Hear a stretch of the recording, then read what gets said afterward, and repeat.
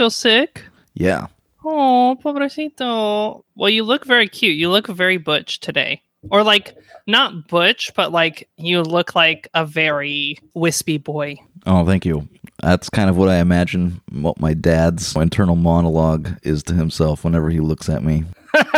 You look like a wispy boy, Michael. How did I create such a wispy boy? How did I create wispy boy? When I was in Ukraine, there were no wispy boy. The term that pops into my head is I feel like a Triscuit.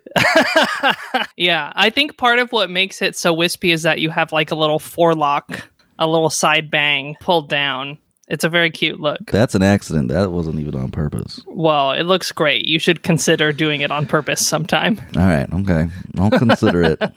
How are you? You're still sick. I'm still sick. Your girlfriend is in LA. She's in LA for work. How's your mutual dog? Mutual Dog is doing good. Mutual Dog is right here with me. Oh, hi. Hi, buddy. Wow. I want nothing but his love. Oh, yeah. Yeah. There's nothing like feeling cold and weird and fevery and stuff, and then just having this little ball of fluff that you can hold on to.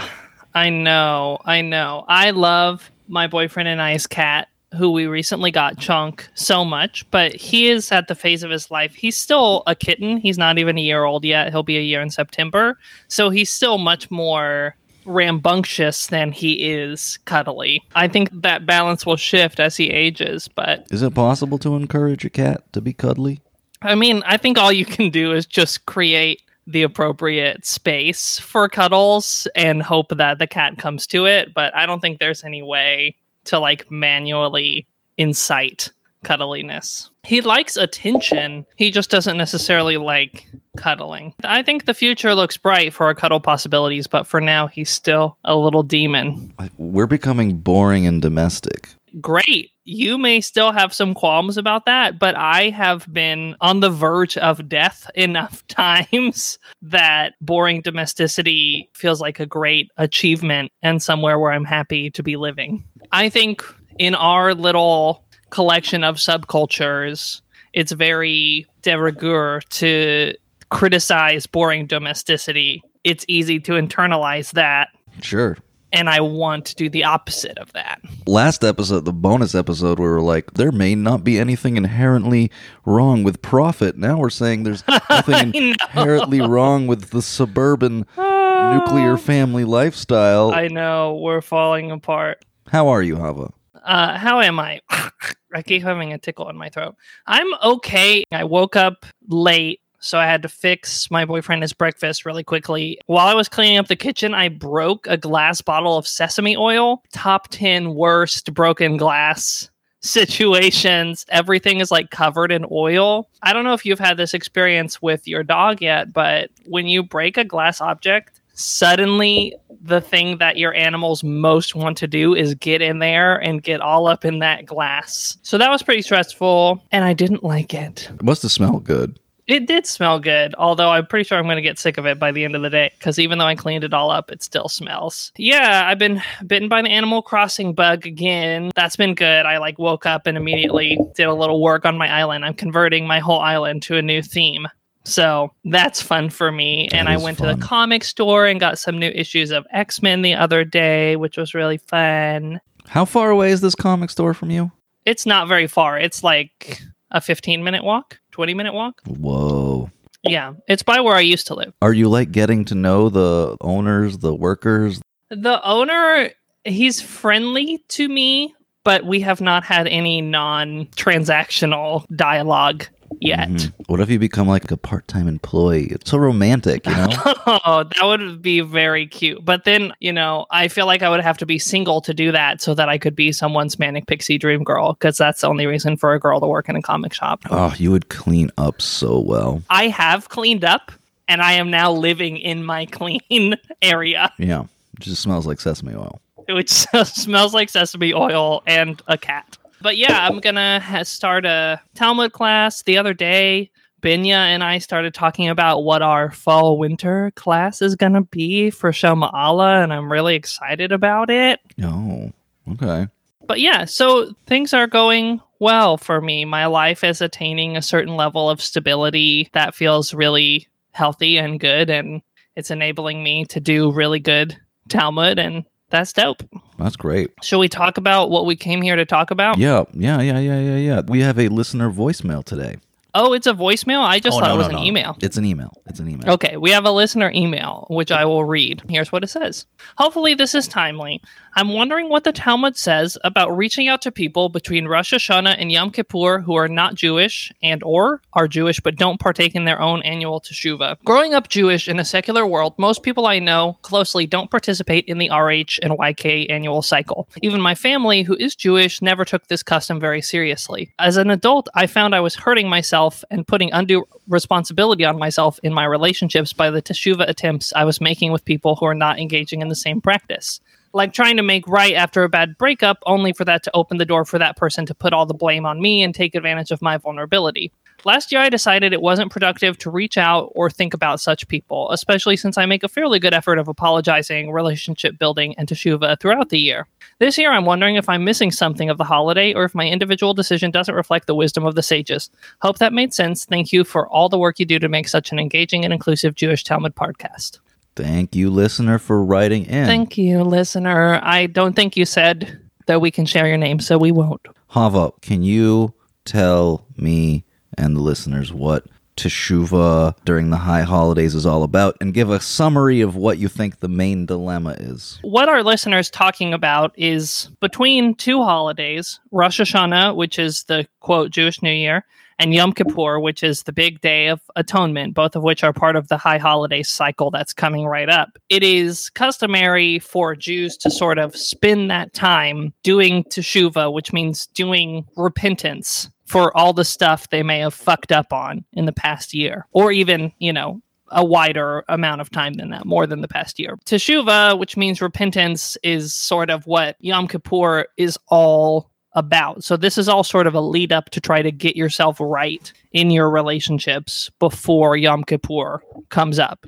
And not everyone does this, but it is a pretty popular practice. It's one that I think a lot of lefty and queer Jews also have sort of taken on, because I think that kind of like responsibility and relationship management is something we can all vibe with pretty easily. So that's what the listener is asking about. What if I am doing this process of teshuvah and, asking for forgiveness and making repairs, doing repentance, but then there's people in my life who are not doing that custom at all, maybe not during that time of year, or not really dealing with, making repair in our relationship at all. What does a Jewish tradition have to say about sort of making amends with someone who's not trying to make amends with you? Ooh, yeah, that's a toughie. Before I read some of the Talmud I brought, Michael, I'm curious what you think about this. How do you relate to someone who you want to mend fences with, but who is perfectly content to let your fences be broken? No, just run away. That's what I do.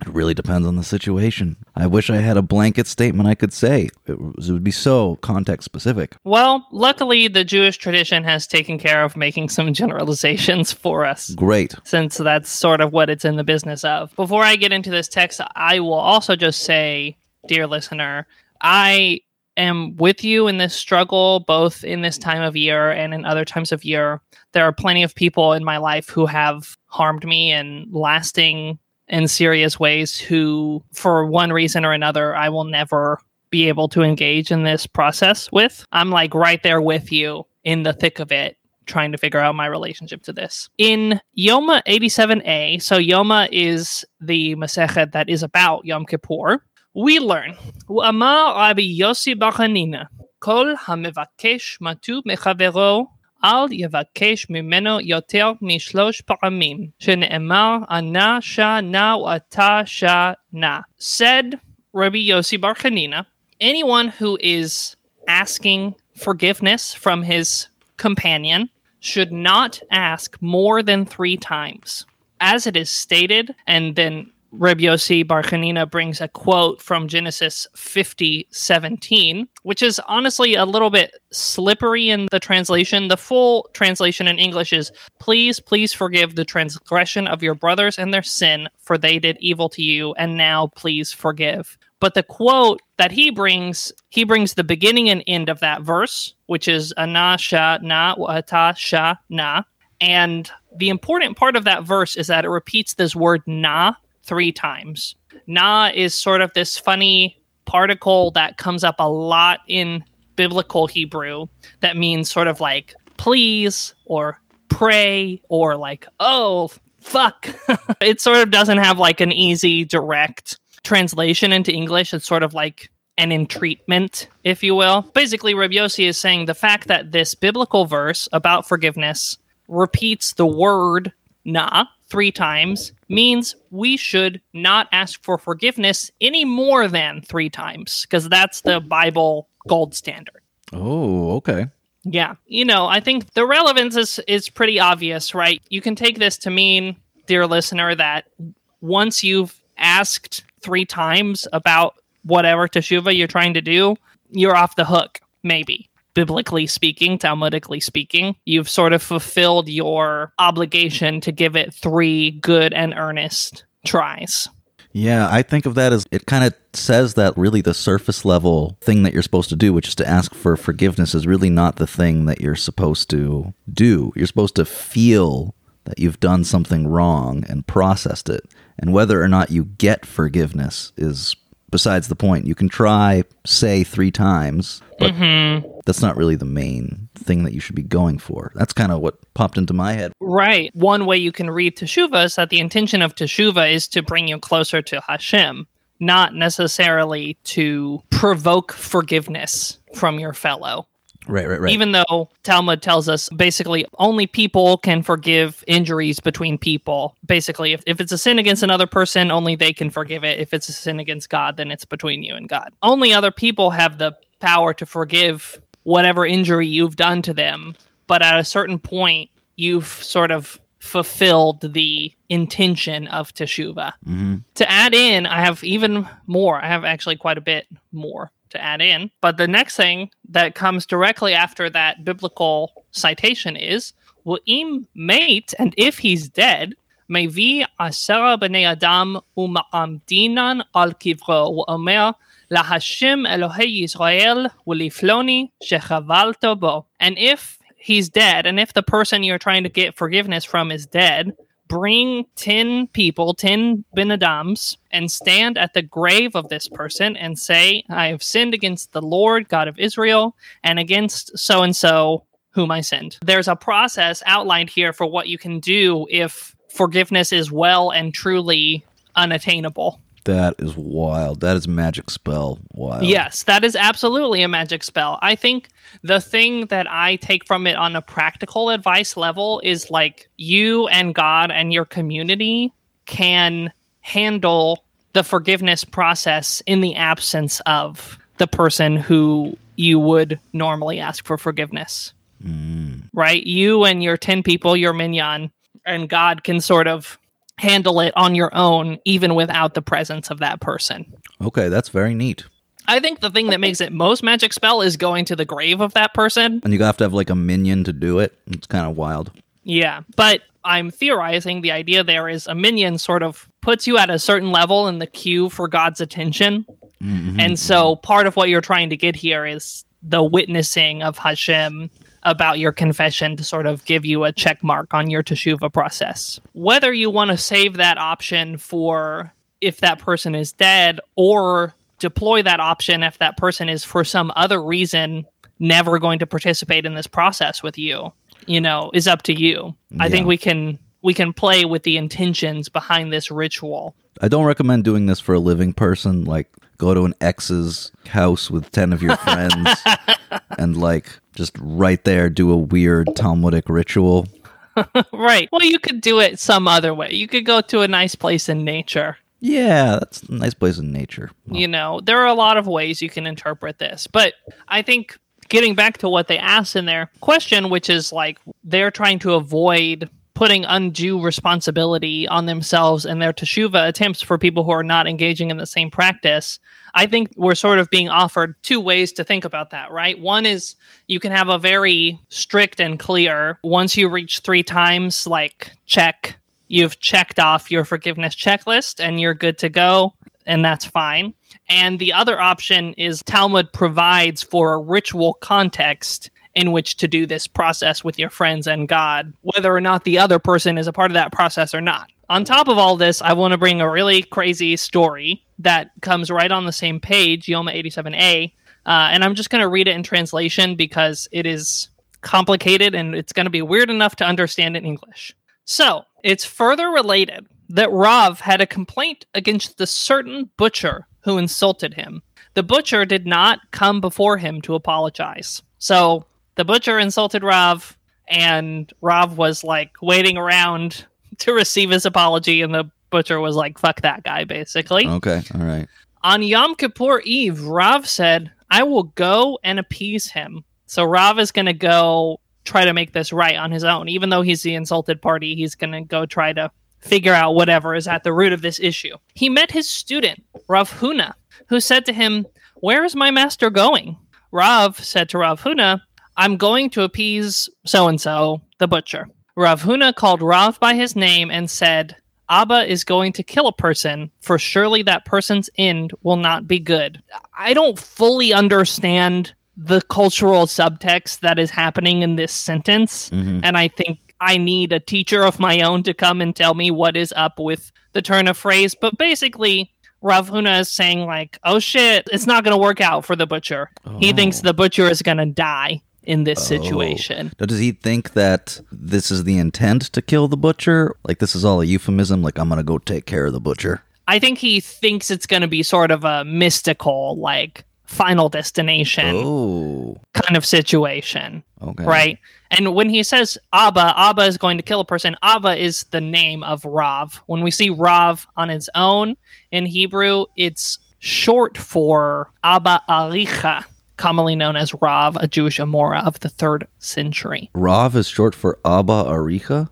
Well, it's not short. It's not like a nickname. It's just like a title, I guess, more so than a nickname. Rav Huna, the student of Rav, is like, oh shit, this is not going to play out well. So Rav goes and he finds the butcher sitting and splitting the head of an animal. The butcher raised his eyes and saw Rav, and he said, are you Abba? Which is Rav's name, again. Go. I have nothing to say to you. So the butcher is basically like, fuck you. I stand by my insult. I offer no explanations or apologies. Whoa. Get over yourself. While he was splitting the head, one of the bones of the head flew out and struck him in the throat and killed him, thereby fulfilling Rav Huna's prediction. What? Yeah, so I was being very serious when I said it was going to be like a final destination kind of thing. Of course, I don't know quite what to make of this. It seems like, in a way that I often feel like Talmud is like comics. It just seems like one of those fantastical tales of the heroes of Talmud. Yeah. Like, yeah, don't insult Rav, or else you'll get final destinationed by whatever you're doing. A bone will fly off a head and kill you.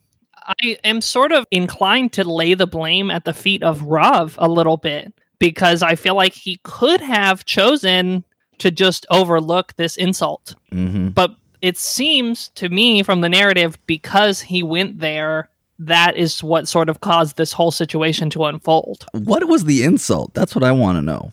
Yeah, unfortunately, it is not shared with us in Talmud. And that's the end of the story. It's like the bone kills the guy, and then we're on to some other subject. So you gave all this great advice that's supposed to make the listener feel better about, not self-flagellating. And now you're like, oh, by the way, here's a story where if you don't apologize, you're going to die with a bone. Well, I think more what I was trying to bring with this story is just a playful ending of like, and also if you want to say to yourself like, oh, the people who are not engaged in their repentance process, fate will take care of them. Like they have made their own beds and they have to deal with it. And I don't need to involve myself with that anymore. Interesting. Okay. No matter what side of the repentance process you're on, fate will take care of it. Well, in this case, right, it was Rav who was insulted. The listener maybe finds themselves in both situations. Either they need to apologize to people they've insulted, or they need to receive apologies that they're never going to receive. So I wanted to sort of provide a little something for both of those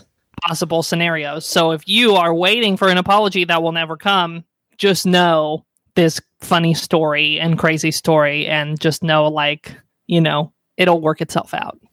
It'll work itself out. Just chill. Just chill. Listener, I hope this has been helpful, and I hope it has been helpful for all ye listeners for this upcoming high holiday season. It certainly was a fun episode to make. Y'all are great. We have a Patreon. If you want twice the episodes every month, then go join it. Great Patreon episode coming up this week. Also, next main series episode, I have some cool stuff planned, so stick around. And then I believe Sam. It's Sam time. And then I believe Sam, and then we're having our series. What would we say that series is about? Have we already revealed what it is? I don't know. I don't feel like I could say what it is in a single sentence, so...